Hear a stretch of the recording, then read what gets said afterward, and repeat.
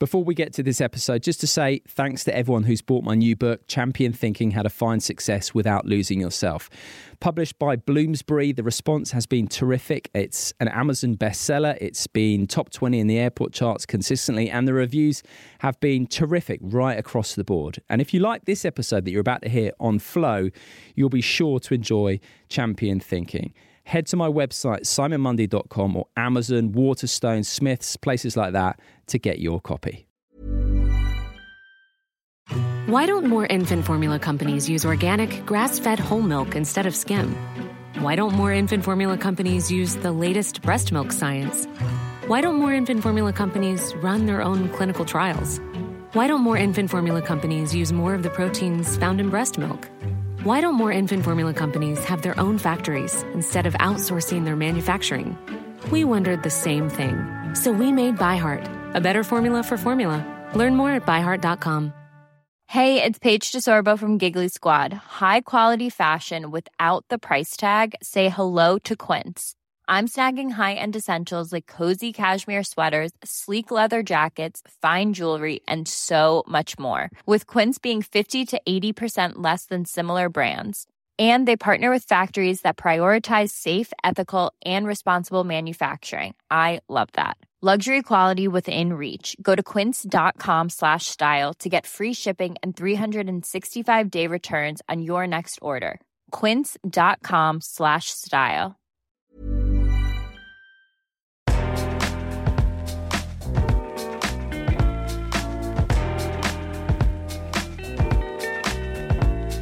Hello and welcome to this bite-sized episode of the Life Lessons podcast with me, Simon Mundy, in which I take one nugget from one of my previous conversations and have a closer look.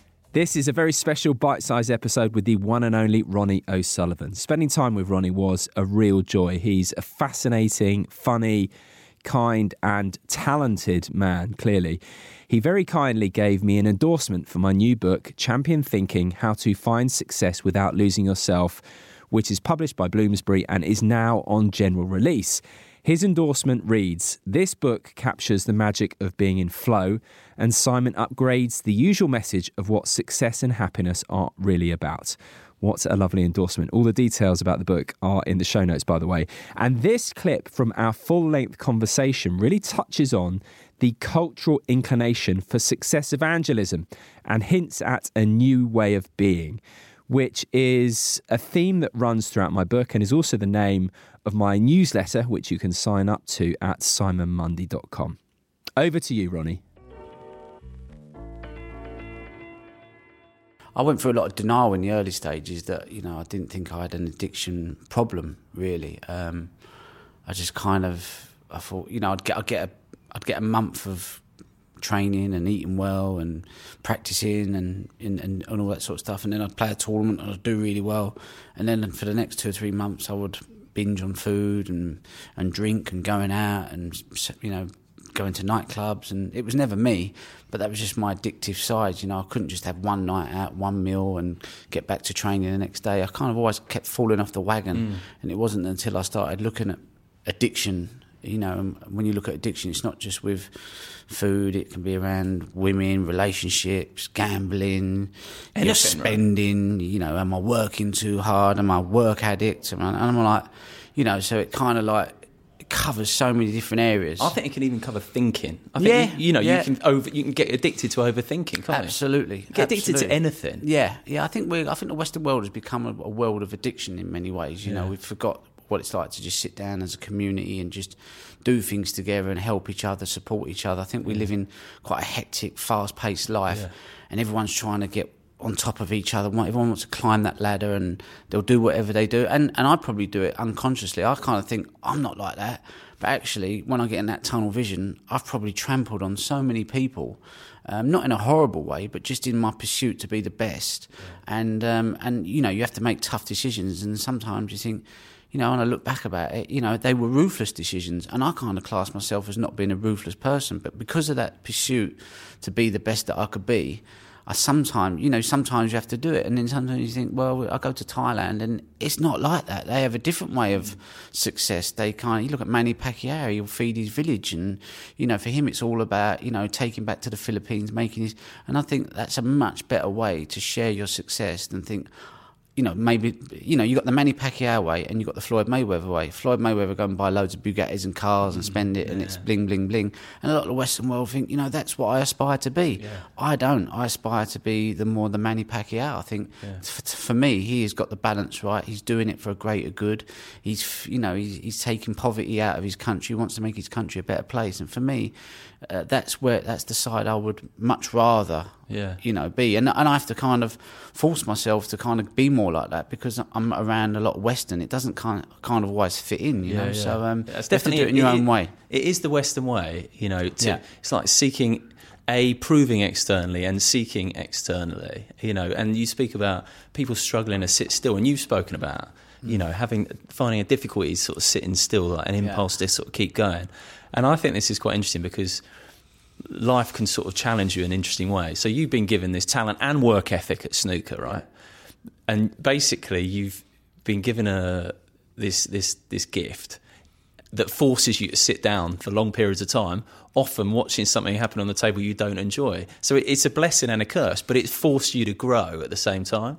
I really, like snooker, you hear certain sports people talk about their sport, and very rarely do you hear certain people talk about their sport in the way that I feel about my sport. Footballers seem to be having a great time. They might feel a bit of pressure, but they've got their teammates. The rugby players, they've brought up in a team sort of environment. The only sport where I've seen them throw tantrums and say they can't is tennis. Yeah. I read articles on some tennis players, and they go through similar sort of emotions as snooker players do.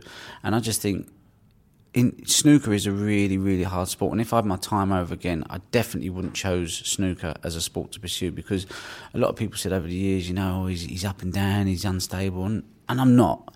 I've just I always called it snooker depression. I'm one of them people that lived and breathed the sport, loved it, probably had a bit of an unhealthy relationship with it in the beginning when I was growing up. Not because of my own fault, but just how I was pushed a little bit like Andre Agassi was. Yeah.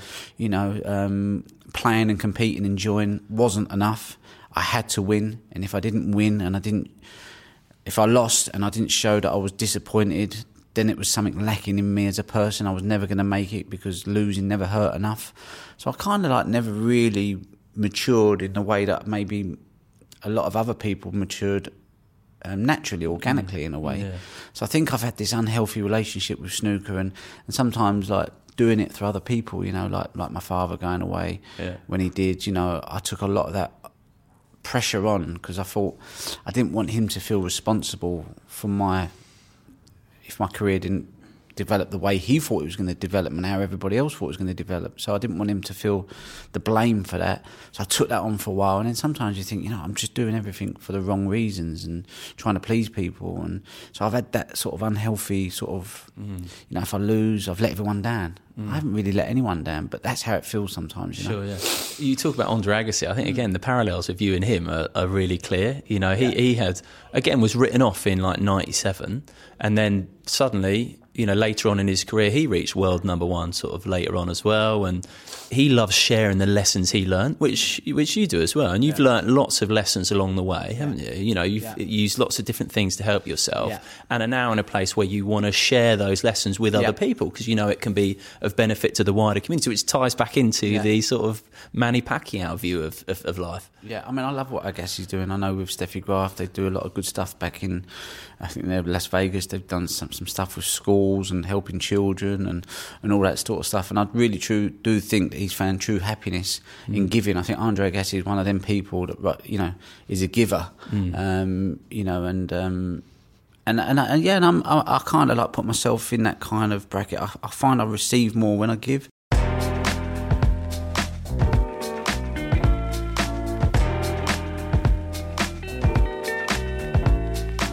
Thank you for listening to this bite-sized episode of the Life Lessons podcast with the one and only Ronnie O'Sullivan. I hope you enjoyed it. I'll be delighted to hear your thoughts.